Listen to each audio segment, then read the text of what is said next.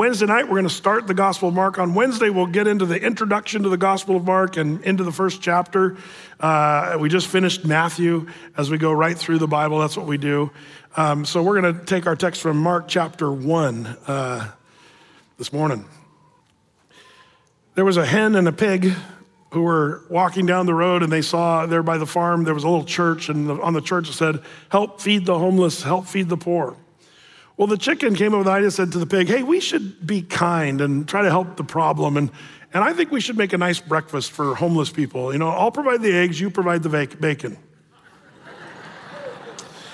And the pig thought for a second and said, "For you, it requires only a contribution, but for me, it requires total commitment."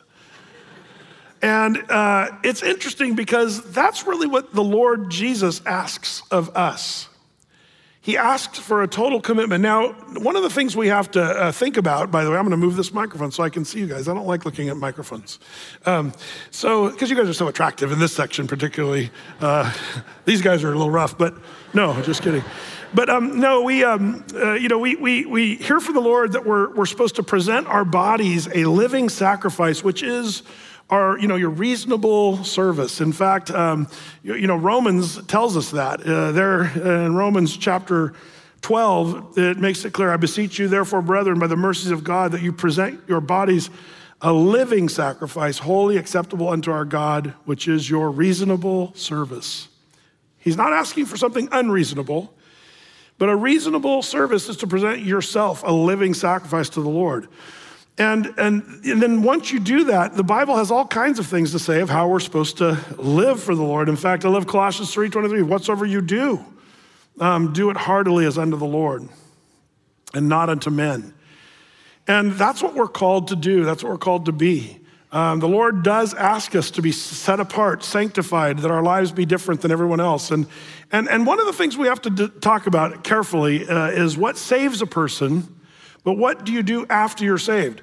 Because we get this confused. Some people think you're saved when you start serving Jesus and walking with him.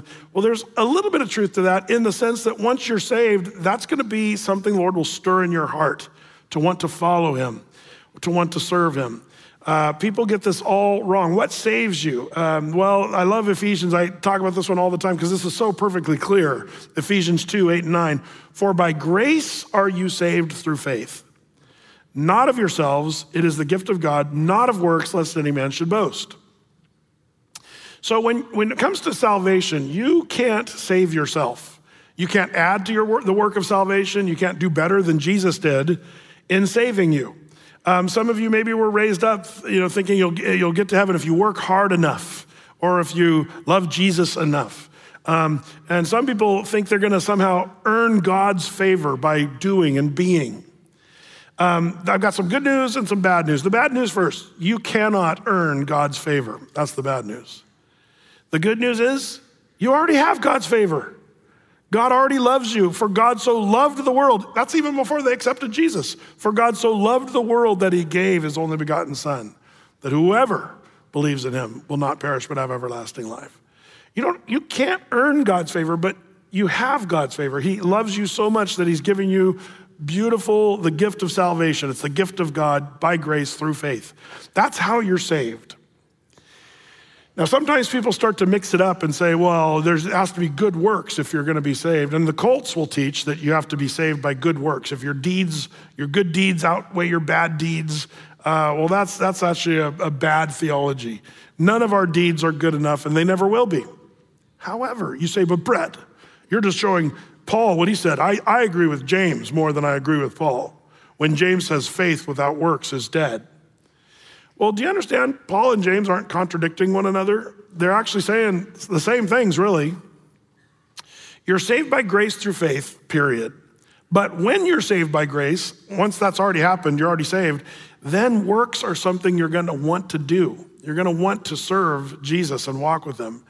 Now, there's varying degrees on what you choose to do. There's some people that are saved, and when they get to heaven, they're gonna smell like smoke, and there'll be fire on their coattails, and we'll be there, welcome to heaven.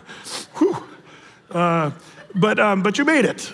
But there will be others who really they're saved, and then they did what the Lord called them to be, and that is disciples, followers of Jesus. And that's an important thing. And so what you have to kind of ask yourself is, are you a disciple? Are you a follower of Jesus? How sold out are you for Christ? Or are there things that get in the way of you being a disciple, a follower of Jesus? And you can measure that by what you spend your time doing mostly, or what your attentions or affections are on, your priorities. It's funny because one of the things you learn in watching history is the church that has been persecuted over the ages usually find these radical Christians who are willing to die for their faith. I worry that in America for too long, we've been so comfortable that we're kind of like, yeah, praise Jesus, I can go to church and I can read the Bible and I'm a Christian. But are we so sold out that we wouldn't sell out if we were told to deny our Christian faith? I heard the story on the radio by Bible League, who told the story in North Korea, not exactly a friendly Bible Christian area of the world, North Korea. There's a story that's told of a teacher, some teachers in a school that asked their students if they knew where their parents kept that special little black book in their house. And some of those kids said, yeah, my mom and dad have one of those. They said, great. Would you bring it to school tomorrow? And if you do, you'll get a prize. And so 14 of the students of the classroom brought the little black book, which is the Bible, to the class. And sure enough, they gave those children a purple ribbon to wear around their neck. They were Bibles that they gave. Well, the teacher stacked them up on the desk. The children were given the ribbon. And then when the children went home, their parents were gone. No one told them where they were. The next day, the children were placed in orphanages because their parents were placed in prison. Why? Because they had Bibles. They were Christians, and they were putting themselves at risk having a Bible in their house. You and I have Bibles piled up in our houses, and man, we go, oh yeah, there's my Bible. And like here in America, we're so Bible oriented and stuff. It's great, but we don't even, do we even value that we have Bibles? There's people that would die to have a Bible in their house, and there are people that are willing to do that. Does it cost you and me to be a Christian today? And by the way, it's starting to happen. It's something that we've talked about in times past, but I think persecution is actually here for some people. There's people here at 8th and Creek that have been fired from their job because they're not willing to use the proper pronouns in the workplace, proper quote unquote. But here's the thing, as a Christian, we're told not to live by lies and not to just agree with things that are godless and worldly and sinful. And if your workplace is doing that, are you willing to say, no, I am not gonna cave just because my workplace is making me do something that's contrary to Christ? We're starting to see stuff like that. There's actually aggression and violence that's starting to be aimed at Christians who disagree. And we're seeing that on the rise. A lot of people in the church, there's no persecution today. And until heads are rolling and stakes are burning and the lions are digesting the remains of the faithful, there's no such thing as persecution. But we're seeing that creep in. And if you know anything about history, it starts with the small and then eventually it becomes more violent. And that's something that's happened. Now, here's a question for you. If persecution comes, which I think it's inevitable, it's coming, you say, Brett, that's only going to happen in the tribulation. I think the tribulation is going to be the worst of ever, but that doesn't mean it's not going to happen before the rapture of the church and before the tribulation kicks into gear. So what do we do, Brett? When people are threatening to persecute, do we shoot them with an AR? It's funny how there is kind of that narrative. And I am for, protecting your home and your family and all that stuff, of course. But what does Jesus actually tell us to do when it comes to this idea of persecution? How are we supposed to behave? Well, Matthew 5:11 and 12 says this: blessed are you when men shall revile you and persecute you and shall say all manner of evil against you falsely for my sake. Rejoice and be exceeding glad, for great is your reward in heaven, for so persecuted they the prophets which were before you. If we find ourselves being persecuted, Jesus says, don't shoot them, but you rejoice and be exceeding glad. Why? Because your reward in heaven is going to be great. I remember when I was a kid reading Fox's Book of Martyrs, wondering, why didn't they fight back a little bit more? And there's a notion that's out there. They should have all fought back. But I remember reading this one story, and I realized that this one woman was so much more incredible than I could ever be. When I read the story in Fox's Book of Martyrs of a woman named Perpetua. If you haven't read Fox's Book of Martyrs, it's the Christians who died for their faith in the 1st century through the 3rd century. And they're amazing stories of people who were just so faithful. This one story, there's stories of burning at the stake and people that had been beheaded and sizzled on barbecue grills for their faith in Christ. But Perpetua was this amazing woman who was this young, beautiful woman. She had this little baby. They took the baby from her and they pushed her into the arena with a bunch of other Christians. And there in the middle of the arena, all the other Christians had been slain brutally, various torturous kinds of ways. Perpetua, this beautiful young woman, was the last one alive standing there. And finally, they commanded the one soldier that was down in there to say, they said, stick her through the belly with your sword. And the guy was shaken by that. The soldier, the seasoned soldier comes walking up to Perpetua, and those that were there watching said that her face glowed, like literal glowing, and she was rejoicing the whole time. And the soldier came up, and so moved was he by her countenance and what his job was to kill her, he actually trembled enough he dropped his sword. Well, the other commanding officers screamed at him, kill her now or you will be beheaded within seconds, they said to the soldier. And he was like frozen there. He didn't know what to do. Well, Perpetua reaches down on the ground, picks up the sword and hands it to him and says, it's okay, save yourself. That's what she said. And the soldier stood there a little longer, but he just couldn't get enough to just stick her through. And finally, they started marching toward him with their swords. They were going to behead the soldier, and she said, no, save yourself. It's okay. And with joy on her face, she said that. But when he refused to do it, she grabbed his sword and pulled it through her body, saving that man's life. What a story. I would have said, if I would have got the sword on the ground, I would have started fighting back. I would have tried to stick at least one of them before I got killed.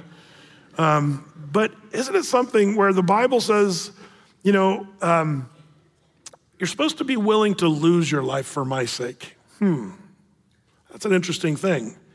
Well, as it turns out, we begin Mark chapter 1 where there's 4 guys that are chosen by Jesus, and they're gonna have to make a decision. Are we gonna wholly follow the Lord and be disciples of him, or are we gonna just stick to our normal day, everyday thing?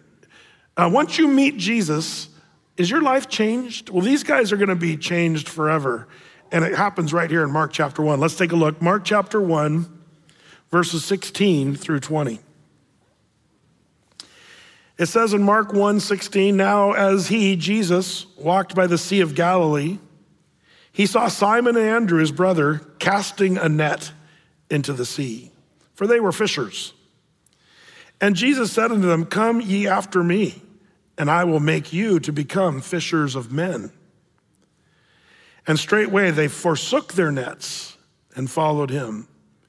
And when he had gone a little further thence, he saw James the son of Zebedee and John his brother, who also were in the ship mending their nets. And straightway he called them. And they left their father Zebedee in the ship with the hired servants and went after him. 4 disciples chosen by Jesus to follow him now. And this is an amazing thing.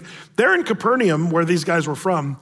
It was a fishing community. There were 2 main industries of that area. Small little town on the Sea of Galilee. But the first industry was fishing.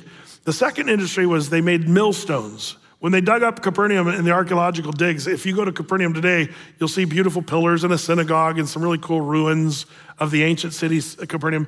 But then there's like 1,000 millstones laying around everywhere. And the reason why is they kept finding millstones, and they thought at first, wow, these people were really into their grain. Everybody in the houses had millstones. Well, actually, no. There was a millstone factory there. And so that's kind of the way you'd survive, is being a fisherman or a millstone cutter. But as it turned out, these guys, their profession, it wasn't that they were hobbyists, fly fishermen hanging out at the river or whatever. These guys, this was their career. In fact, most people believe Zebedee had a business, who was the father of James and John, and they had hired servants, it says here, that were part of the crew. What a deal. So suddenly this guy comes along and says, leave your nets and follow me. Now, what makes you do that? What makes you just leave your career to follow some guy you don't even know? Well, Brett, he was the Messiah. He was the king. No wonder they followed him. Well, remember, they didn't know he was the Messiah yet. In fact, it would take them a long time to fully understand that. Peter would ultimately get it in Matthew 16 when he said, "You are the Christ, the Messiah, Son of the living God." But I'm convinced that those guys didn't know the full story until after Jesus died, was buried, and rose from the grave. Then they all got it, for sure. But why would they, at the very first meeting of Jesus, the Bible tells us that when Jesus spoke, the people said, "Man, he speaks as one having authority," not like the scribes and the Pharisees, but he's got a weightiness to his talking. I wonder if Jesus just came and said, "Follow me and I will make you fishers of men." If there was something about the way Jesus said it and with the authority that he held, they just said, "Okay, we're gonna leave our nets, our careers." I have to say, leaving your nets, that you gotta give the guys credit. A perfectly good job leaving it to follow some guy that is sort of an itinerant rabbi. What are they thinking? I wonder if Peter had to explain to his wife, "Honey, I quit my job today." "What are you doing?" "I'm following this guy named Jesus." "How are we gonna pay the bills?" It's an interesting thing. When we become Christians, sometimes I think there's times where we need to look at forsaking stuff that we think might be valuable or important to follow Jesus. That's kind of an important thing. It's interesting that, we do things for wrong reasons and right reasons. And what is your motive for following Jesus, and how passionate are you about following Jesus? What's your motive? It's like the farmer that put in a ad in the classified section of the newspaper, and it read, "Farmer with 160 irrigated acres wants to marry a beautiful woman with a tractor." He went on, "When replying, please show a picture of the tractor." Why do you follow Christ? Is it for the right reason? It's funny how we can want stuff from Jesus. People have talked about, why are young people leaving the church? It's interesting, by the way, if you've been studying or even seeing the news recently, there was an article yesterday, I think, that came out and said young people are returning to the church. We've all been hearing for 3 years now, everybody's leaving the church. But there are some young people that are migrating back into the church. So it's been a short term, the whole COVID thing. A bunch of people left church. Now there's a bunch of people coming back. Who knows whether these studies are right? I tend to not believe much of them. But one of the things I've observed is people leave the church because we've given them the wrong gospel. If the gospel to you is accept Jesus and your life will be rosy and you'll be wealthy and healthy and wise and you'll be victorious living. There's whole churches that'll teach you over and over again, victory, it's all victory, victory. I always like to compare a sermon and say, did that work for Jesus? Does this sermon fit the Apostle Paul? So like if you're listening to Olstein down in Texas and hear his sermons, "Oh, you're big enough, smart enough, you're good enough and you're gonna live victoriously and all this stuff." I'm sorry, but that didn't work for Jesus or Paul the Apostle or Peter or pretty much anybody in the Bible. You see, you gotta watch out, because if your gospel is you accept Jesus and then you live a rosy life and you're gonna be wonderful, well, that's not the gospel at all. The gospel is this: you're a sinner who's going to hell. And praise be to a loving God who says, "I love you so much that I will die in your place so that you will be saved from hell." And when you become a Christian, the one thing you can be glad about is, man, I'm no longer headed for eternal death and separation from God, but I get to go to heaven by the grace of God. The gospel is accepting Jesus as your savior from hell. The gospel is not accepting Jesus that your life is rosy and everything works out perfectly. So when people think that is the gospel, and when they get cancer, or when they get fired, or they don't have enough money to pay their bills, they say, "Well, see, this Christian thing doesn't work." And so they bail and say, "We're leaving the church because Jesus doesn't help us." Well, that's not the gospel. The reason I say that is these guys, they're gonna leave their nets and they're gonna follow Jesus, and it's gonna cost them greatly. All the disciples are gonna die brutal deaths for following Jesus, except for John. He almost died brutal. They tried to boil the old guy, but he wouldn't die.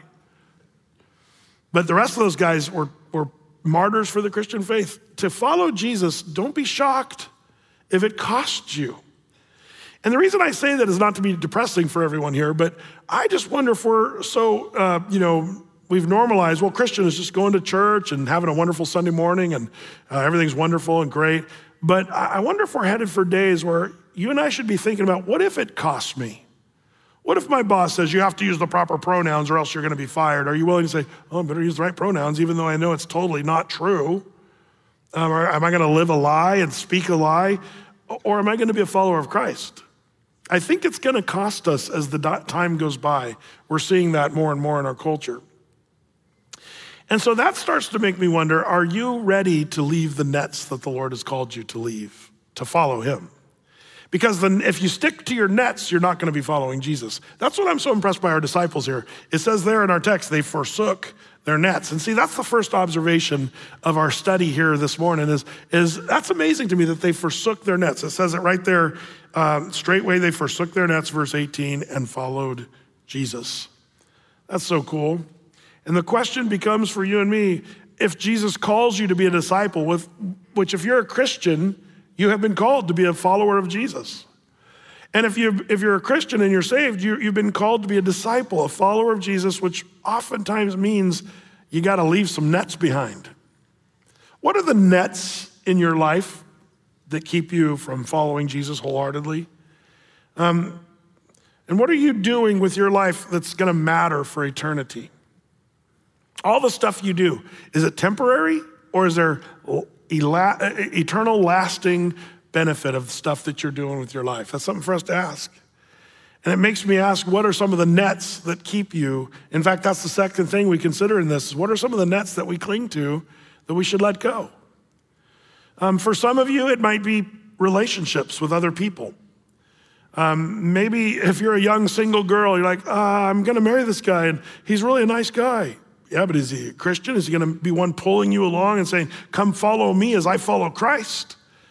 Or is he a guy that says, well, but I love him, Brett. Pastor Brett, I love him, he's hot. Can I just tell you, that's such a horrible reason to get married. Find somebody that's gonna be following Christ. Don't be unequally yoked with an unbeliever, or even if a guy says, yeah, I checked the Christian box. But you don't want to, how many times have I seen relationships with husbands or wives that weren't able to really follow Jesus because their spouse is holding them back? And you know, once you're married, there's not a lot you can do about that. I've also seen it where people have friendships that hold them back, and the Lord would say, follow me. But your friends don't want you to do that. And they'll say, yeah, you can be a Christian just as long as you still hang out with us and goof around and have a good time and still do stuff that's holding you back from following Christ. Some of you even have family members. Brett, are you suggesting that we might have to leave our family members? No, I didn't suggest that. Jesus did. Where did he say that? Well, in Matthew's gospel, Jesus in chapter 10, verse 37, says that he that loveth father or mother more than me is not worthy of me, and he that loveth son or daughter more than me is not worthy of me. He that taketh not his cross and followeth after me is not worthy of me. He that findeth his life shall lose it, and he that loses his life for my sake shall find it. Boy, this is one of those ironies. The more you try to gain this life, Jesus said, you're gonna lose it. People do that all the time. And they cling to the cheap, plasticky, waste of time stuff when the Lord says, I wanna reward you with eternal value. Weighty, good, solid rewards is what the Lord wants to do. And so we cling to the things. Maybe it's not people and relationships, maybe it's stuff. Material possessions, and you're so bent on saying, I need to have that house or that car or that income or whatever. You know, maybe it's even money that you're driven by that keeps you from saying, I'm gonna follow Jesus. See, Jesus went to the Sea of Galilee and asked these fishermen to leave their nets, and that's hard for us to get our brains around. What if Jesus went to the Sea of Cubicles at Intel and walked among you and said, leave your terminal and follow me, and I will make you computers of men. That doesn't work, but I will make you, what? I love this, that he called them to be fishers of men because they were fishermen. I'll talk about that in a second. But I wonder if the Lord would call you out of something. Maybe it's a job that you're just kind of like, well, at least I got an income. But the Lord is saying, no, I've got more for you, but you will not get that until you're willing to leave your nets and follow me. I love that these disciples were willing to do that. Maybe it's your goals and plans that are in the way of following Jesus. I think parents do this to their kids. I have to admit, as the years have gone by, now when parents come and say, Brett, we're sending our kids off to college, I think, oh no, what a bummer. Because it's no longer an education, it's an indoctrination. And it's a horrifying work that most of these universities, Brett, we sent our kids to a Christian university. That's even worse. because we have this sense of safety and it's all good because they're Christians and they're not gonna teach things that are untrue. Watch out, mom and dad. Watch out, college student. Because some of our, the worst departments in a lot of these Christian universities are the theology department, the psychology department. I've noticed in the Christian universities, if you want to find the awesome professors, go to the math department or the science department. I know that there's some good profs out there that are in other, I understand that, but I have to admit, even locally here, I see our kids, it just makes me so sad. George Fox, I have a bunch of friends who attended George Fox, and over the years, they were a great school, but lately, last 10, 20 years, one of our staff members here, a great guy on our staff team, went to school at George Fox just a few months ago, and one of the professors started the class off, now you kids should make sure and plug into church, but whatever you do, don't go to Athey Creek Christian Fellowship. I was like, did you tell him you worked there? And I know the reasons why these professors are saying that, and it has to do with women's roles in ministry and stuff that they all want to talk about. But it also has to do with the inspiration of Scripture. Do you really take the Bible literally, and do you believe it's the inspired, inerrant Word of God? They hate Athey Creek because some of these profs, because we believe in the inerrancy of Scripture. I mean, that's stuff that used to be normal. George Fox used to teach the Bible was infallible and inerrant. Not all their profs teach that anymore. And you're sending your kids to these schools hoping, well, I hope they don't get too tainted. Oh man, could that be a net that you need to let go, mom and dad, or even college student? Brett, are you arguing for not necessarily going to college? Exactly. We'll save you $50,000 a term or a year or whatever, and you'll be able to probably get a better job anyway. So, especially if you're studying French poetry, but that's a whole nother topic. Sometimes the nets that we cling to are secret sins, the sins that we have that nobody else knows about, but the Lord says, I want you to follow me, be a disciple. But because you're clinging to some sin, remember David, the psalmist said, oh Lord, cleanse thou me of my secret sins. I wonder if there's secret faults that some of you might be clinging to that are the nets that the Lord says, forsake your nets and come and follow me. Reminds me of a story.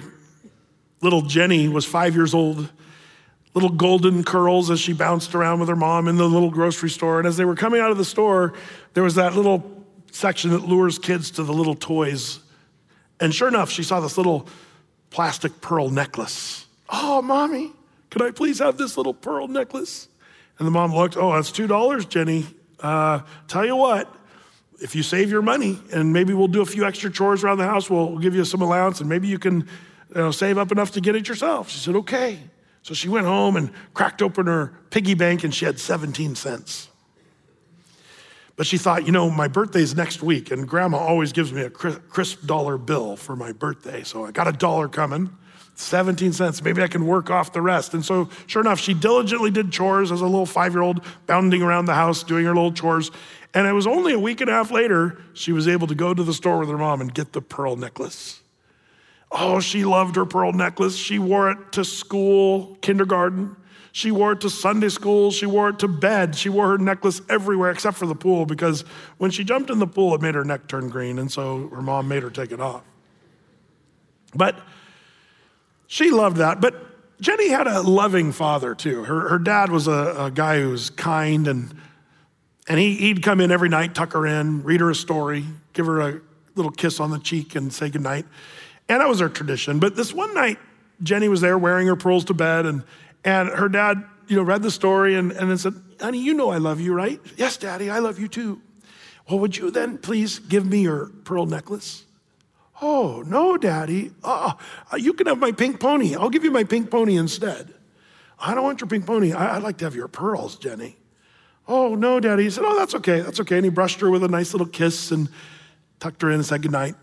About 5 nights later, her dad did the same thing, read her story and said, Jenny, I love you. Do you love me? Yes, Daddy, I love you. Will you please give me your pearls? No, Daddy, you can have my Betsy Wetsy. I'll give you my Betsy Wetsy. I don't want your Betsy Wetsy. I want your pearls. That's okay, though. And he kissed her goodnight and walked out. Did this several nights in a row, and eventually, one night, he walks into her room, and there's Jenny sitting Indian style on her bed with a little lonely tear trickling down her cheek. with her little hand holding tight, and she reached out to her dad and handed her the little plastic pearls and said, Daddy, here's the pearls, I want to give them to you. And a smile came across the daddy's face with a tear rolling down his cheek. And he took the little necklace and put it in her pocket and said, thank you, Jenny, that's awesome. And then he reached into his other pocket and pulled out something he had all along, a real string of pearls that he had wanted to give Jenny. But it wasn't until she gave up that he gave her the real deal. We have a Father in heaven who says, leave your nets, follow me. Oh, no, I don't want to leave my nets. Lord, you can have Sunday morning when I come to church. I don't want your Betsy Wetsy. We think we are offering God some really huge thing, but as it turns out, God is saying, no, I want you to leave your nets. And so it is with our Heavenly Father. He is waiting for us to give up our cheap things in our lives so that he can actually offer something that's eternal. It's a beautiful treasure, an inheritance that's there. But what is some of that tends to stop us? We cling to our cheap little pearls that turn our neck green. I hope that you and I are not clinging to stuff that's a total waste of time. Be careful about that, Christian. We have a loving Father who's got great things for his kids. By the way, I'm so thankful. There's so many things about being a Christian that I got at a very early age that was almost more muscle memory than it was me trying to be faithful. And I got this from my parents. You know, to be a faithful Christian, you know, you're not saved by these things, but once you're saved, going to church is kind of a thing. Don't forsake the assembling of yourselves together. Reading your Bible, praying, giving of your tithe, and offering to the Lord. These are all things that the Lord would tell us in his word. Here's what I want you to do. And it's part of leaving your nets, you know, and all that. But I'm so thankful I had parents who taught me at the youngest age. I remember when I earned my first $1 of allowance. My mom paid me in dimes. And the reason she gave me 10 dimes and said, here's your $1, I was kind of hoping for the paper, you know, the big stuff. But the reason she did that, she said, but I need to remind you, and I forget how old I was. I couldn't have been more than 3.5 or 4 or whatever. But she handed me the 10 dimes and then she said, now remember, one of these belongs to the Lord. You get to keep the 9 other ones. Isn't that amazing? You get to keep 9? And I learned this from a very early age. I don't even remember not tithing. I remember when I turned 13 and got my first big job, the big bucks, bucking hay in Applegate Valley. Man, all summer we'd go out there and just buck hay, and it was awesome, a way to earn some money. I remember getting my paycheck. But by the time I was 13, I didn't think, should I tithe 10% of my income to the Lord? I didn't have to ask that. It was so knee-jerk by that time. I knew that, well, the first part goes to the Lord. The rest of it, guess what? I get to keep 90%. That's awesome. And then when I got a bigger job and got older, I never once have had to wonder. By the way, there's something about being taught at an early age. Mom and dad, take advantage of the time when you have your kids. Teach them these things early about walking with the Lord, about reading the word, about prayer and going to church. And going to church for me was a non-negotiable.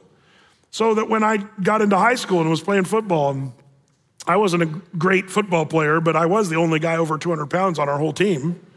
So I was kind of needed desperately. So when the coaches said, hey, our practices are going to go a little later on Wednesday nights. And I had to go up. I didn't even have to go and say, I need to ask my mom and dad. No, I went and said, Coach, listen, I'm 100% on the team, but I can't. I have church on Wednesday nights. Well, you cannot go to church for the season. No. And I told my coaches, I can't do it. Now, because I was the only 200-pound guy on the team, they said, okay, we'll change our, but I was ready to be kicked off the team or at least benched for not going to the practices. I was ready for that because church was a priority for me growing up. Muscle memory. It makes decisions really easy for me, things that I do or don't do, because I was taught by parents who were helpful in that.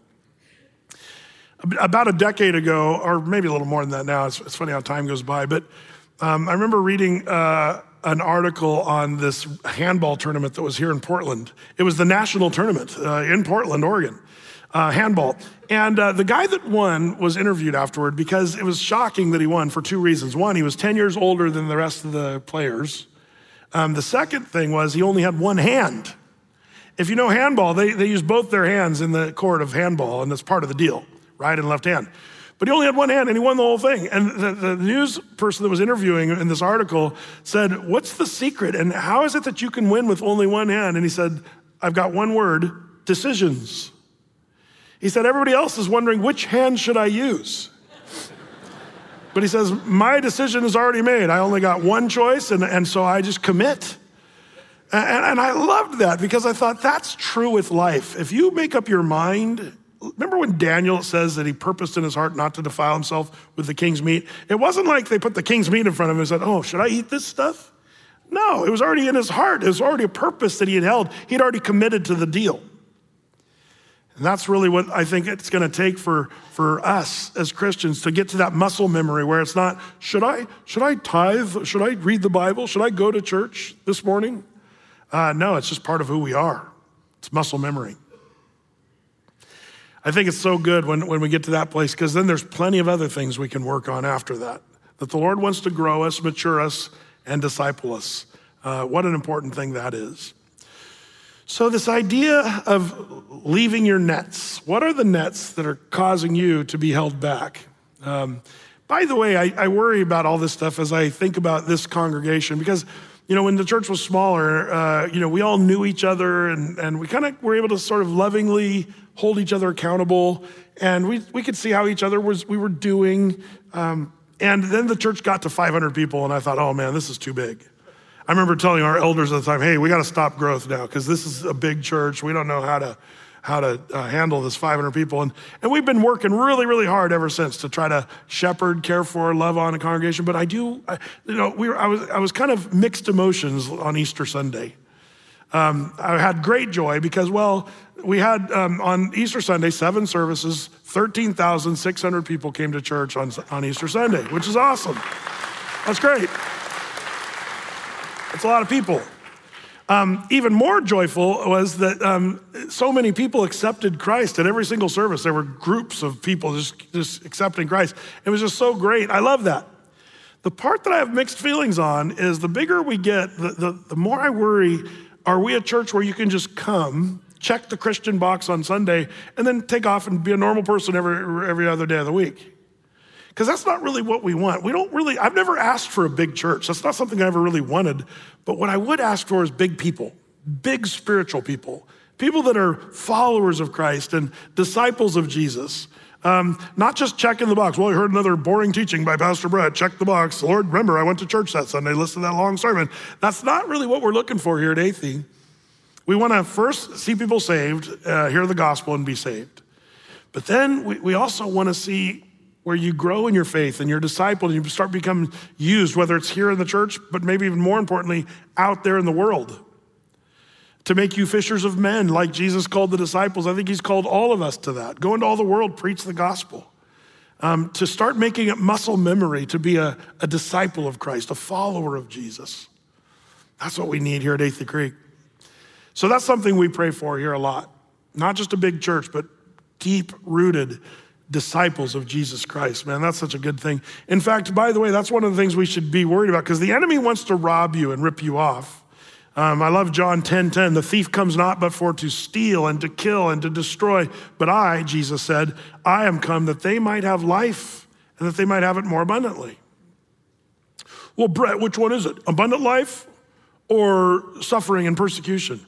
See, I believe when Jesus offers abundant life, it has to do with the abundance of what he wants to do in your life. And that could be through suffering or even through joy. And it can happen either way. But ultimately, eternal life and abundant life go hand in hand. As you walk with Jesus, the Lord will give you abundant life, even if you are persecuted, even if you do go through difficult times. So of these disciples, we learn so much. First, they forsook their nets. And then the question we asked, what are some of the nets that you're clinging to that are holding you back? That'd be something for you to think about this week. Pray about, Lord, are there nets that I'm clinging to that you're asking me to leave? Maybe it's a job. Maybe it's a relationship that you shouldn't be in. Maybe it's a habit that is formed. Whatever it is, may the Lord give you ears to hear. But Christ called them to be fishers of men. And then I want to point out next on this is notice that Christ used what they already knew. This is something that's not new to the Bible. In fact, God seems to use people right where they're at with the giftings and talents they already have. So when the Lord says, leave your nets, maybe for you, it's not nets. I want to open your mind to see what is it the Lord, because see, even though the Lord made them leave their nets, it was still the idiom of fishers of men. using an idiom of something they already knew, how to be fishermen. Collect as many fish as you possibly can. And the Lord says to them, I can use that. You're fishermen, I can use that. And this reminds me of almost all the Bible characters. The Lord says, what do you got in your hand? See, the disciples had in their hand a net. And the Lord says, you need to drop those nets, but I'm gonna make you use a different kind of net and make you fishers of men. I'm reminded of Moses. God calls Moses there in the wilderness. He's 80 years old. God says, okay, now you're called to ministry. Well, I'm not able to minister. I can't speak right. I can't. And Moses argues with God for 3 pages of your Bible. It's kind of hilarious how Moses sits there and argues with the Lord. But the conversation turns right about there in Exodus chapter 4, where it says in verse 1, and Moses answered and said, but behold, they will not believe me, nor hearken to my voice, for they will say, the Lord hath not appeared unto thee. And this is where the thing turns. The Lord said unto him, what is that in thine hand? And he said, a rod. And he said, cast it on the ground. And he cast it on the ground and it became a serpent. And Moses fled from before it. And the Lord said unto Moses, put forth thine hand and take it by the tail. So he put forth his hand and caught it, and it became a rod in his hand, that they may believe that the Lord God of their fathers, the God of Abraham, the God of Isaac, the God of Jacob, hath appeared unto thee. I love this. This is the way the Lord works. Moses is out there being a shepherd, and he's content at this point in his life. 80 years old, content to be a shepherd in the backside of the desert. But the Lord says, nope, I want you to see what's in your hand. Well, I have a shepherd's rod in my hand. Well, I can use that. And just like the disciples had to drop their nets, the Lord says, throw down your rod on the ground. Sometimes that's what has to happen first. The talents, the giftings, you have to kind of throw it down and then pick it up in a different way. That's what Moses had to do. He saw it for what it was, a serpent. The rod is a symbol of authority, by the way, in the Bible. And was the rod effective in Moses' ministry? If you know the story, without Moses' rod, the story would have been much more boring. Moses would have stuck his hand out over the Red Sea, open, and crickets. But instead he had the rod of God in his hand, and he put it over the sea, and he said, stand still and see the power of the Lord, and the water opens up. Like, the rod was kind of an important part of Moses' ministry, but it's what he had in his hand. What do you have in your hand? What's in your wallet? No, that's a different commercial. What's in your hand? My dad, the Lord did this with my dad. What was in my dad's hand? He was a builder. Back in the day, before they used a lot of these pneumatic, hammers and nailers and stuff, for you young people, you used to have to use a hammer and drive nails and stuff. It was really quite a bit of work. But my dad was really good in his job. He was great. It was always fun going to work as a kid because I'd have men walk up to me. Your dad is amazing. And it's true. Like, he could, with a skill saw, do things that most people can't even do with a table saw. Like, he could rip a sheet of plywood. It was so perfect. And like, I was always thinking, how would I try it? It looked like a roller coaster went through but anyway, my dad on nailing was the best part. He'd be up on a roof, putting sheeting on a roof, and he had this system that was so mechanical. He just, it was like this movement, and he would pull a nail or, some nails out of his bag, and I would watch him. He would flip nails over without even thinking about it. Like, he'd do this thing with nails, flipping nails, 8 penny nails, and just nail off the whole roof in like minutes. It would have taken me a whole weekend to nail off that roof. But people would just stand and marvel, and you say, well, Brett, why are you talking about your dad hammering? What does that have to do with anything? On the way, the Lord would say to my dad, what's in your hand? And my dad would say, a hammer. And the Lord used that because my dad was good with a hammer and was able to build, and guys really respected him. It would be after work, they'd come up and say, Todd, what makes you tick? Like, why are you the man you are? And I remember men spending, hours after the job, because my dad wouldn't talk about that stuff during the work time. It was time to work. But after work, guys would come up as we'd be getting into the truck to go home, and they'd say, hey, tell us what's the deal, because our lives are a mess. And my dad, he was like a pastor on the job site. I remember bringing some of these guys home, and we'd sit at the dinner table, and these strangers sitting across from Jenny and Tammy and me and my mom, and my mom and dad would be sharing the gospel with some guy, some tough construction guy who's weeping at our dinner table. What was going on there? It was like the Lord said, I can use that. And man, the stories just go on and on. I remember back when Monty Williams was a coach up here in Portland, and he was an Eighth Creeker. A lot of you guys that are older Eighth Creekers know Monty was here for quite a few years, and it was awesome having him. But the Lord would say to Monty, what's in your hand? Well, he was a really good basketball player. Played in the NBA for years. Then he was a coach in the NBA. Then we lost him because the New Orleans Pelicans took over and made him head coach there. Where then now he's at the Phoenix Suns in the NBA. He's the head coach of the Phoenix Suns. But Monty was here as an eighth grader, and I remember talking about that. It's like, it's so cool. What's in your hand? Well, he just happened to have a basketball in his hand. Can the Lord use a basketball? Well, if you know Monty Williams, he was voted a couple years ago Coach of the Year in the NBA. And I have a hunch, it's not just because he knows basketball, but because he's a guy that sort of shepherds and shares the gospel. And he's a guy that points to Jesus all the time with a huge platform in the NBA. When his wife was killed in a car accident, he spoke at his own wife's funeral, and that video went viral because he was sharing Jesus, the forgiveness of Christ and the mercy of God, and just to see how God can use a guy who had a basketball in his hand. And so I would ask you, like Moses was asked by God, what's in your hand? And you might just take a look and see, what has God given you talent-wise, or what are you good at? And then say, Lord, I'm gonna throw that down, and then pick it up and see how you might use it in a different way to be a disciple, a follower of Jesus. Now, there's one final consideration that I wanna think about before we pack it up on this little narrative of the choosing of the 4 disciples here. They left their nets and followed Jesus. The only problem is, we're gonna see on Wednesday night that they actually didn't completely leave their nets. They sort of kept going back. In fact, there's actually several times they went back to their nets when they probably shouldn't have. The big one was after Jesus died on the cross. And this is what I wanna consider as we wrap it up, is the disciples, tried to go back to their old ways. Do you remember when that happened? It happened there in John chapter 21. In fact, would you flip over to John in your Bible, John chapter 21. And there we read this interesting little part of the story of after they left their nets, followed Jesus. It's interesting to me that they followed Jesus. For Peter, James, and John, it was 3 years. Everything seemed to go really well as disciples of Jesus, right up until their leader was crucified, killed, and buried in a tomb. So now what do you do?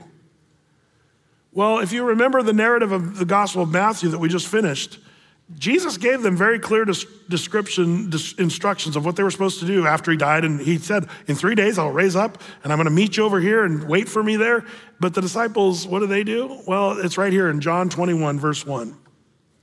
It says, after these things, Jesus showed himself again. This is the 3rd time he shows himself after he rose from the grave to the disciples. Showed himself again to the disciples at the Sea of Tiberias, which is the Sea of Galilee. And on this wise showed he himself. There were together Simon Peter, Thomas called Didymus, Nathanael of Cana in Galilee, and the sons of Zebedee, and 2 other of his disciples. Simon Peter said unto them, I go a-fishing. And they said unto him, we will also go with thee. They went forth and entered into a ship immediately, and that night they caught nothing. Isn't this something? By the way, if you're a leader of any kind, be careful the decisions you make. People will follow you. Are you a father with children? Be careful. The decisions you make, your kids will follow you right where you go. Peter's a leader among the disciples. He says, I'm going fishing. He shouldn't have been going there. He was supposed to be doing something else. Jesus already gave him clear description of what he's supposed to be doing, and that was not it, to go back to the nets and the fishing and all that. So that's the first thing. Be careful who he leads all these disciples kind of astray. But the second thing we see is he goes back to his old nets, and what he finds is that he catches nothing. These are professional fishermen. This is what they did for a living for most of their lives, and now they're sitting there with empty nets, and they spent a whole night toiling, but caught nothing. Well, the story goes on in verse 4, but when the morning was now come, Jesus stood on the shore, but the disciples knew not that it was Jesus. Then Jesus said to them, children, have you any meat? And they answered him, no. This is one of the great miracles of a Bible where fishermen told the truth. I mean, that's what Jesus said. Have you caught anything? No.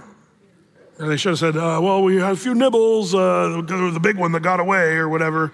No, they just said no. So verse 6, and he said to them, cast your net on the right side of the ship, and you shall find. And they cast therefore, and now they were not able to draw it for the multitude of fishes. Therefore that disciple whom Jesus loved said unto Peter, it is the Lord. Now pause for a second. This cracks me up. John, the apostle, was the apostle that Jesus loved. Who wrote this? John. It's like John says, the apostle Jesus loved, yours truly. Moi. This is funny to me. John says, the apostle Jesus loved said unto Peter, it's the Lord. John makes sure he's the one who gets the credit saying, I figured it out. It was Jesus on the seashore there. Well, now when Simon Peter heard it, it was the Lord, he girt his fisher's coat on him, for he was naked, and did cast himself into the sea. And the other disciples came in a little ship, for they were not far from land, but as it were 200 cubits, dragging the net with fishes. And as soon as they were come to land, they saw a fire of coals there, and a fish laid thereon, and bread. And Jesus said to them, bring of the fish which you have now caught.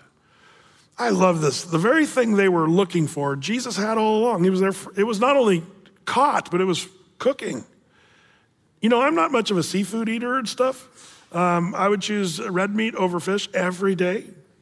But I bet this was some pretty good fish. If Jesus is the cook, don't you think it's good? So you got some fish and you got some bread and some warm coals. What a picture. And the very thing that they were longing for, Jesus has right here. And it says, verse 11, Simon Peter went up and drew the net to the land full of great fishes, 153. And for all there were so many, yet the net was not broken. Why does the Bible give us the number 153? I'm not 100% sure why, but I do believe every word in the Bible, every number given to us is inspired by God for some reason.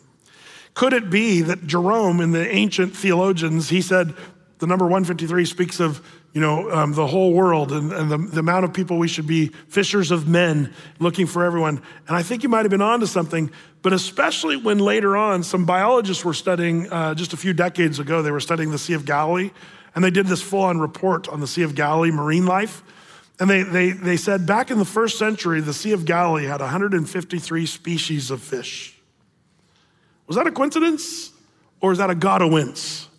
God says, watch this, 153 species of fish in the Sea of Galilee. I think that's pretty cool. That's how many fish they caught.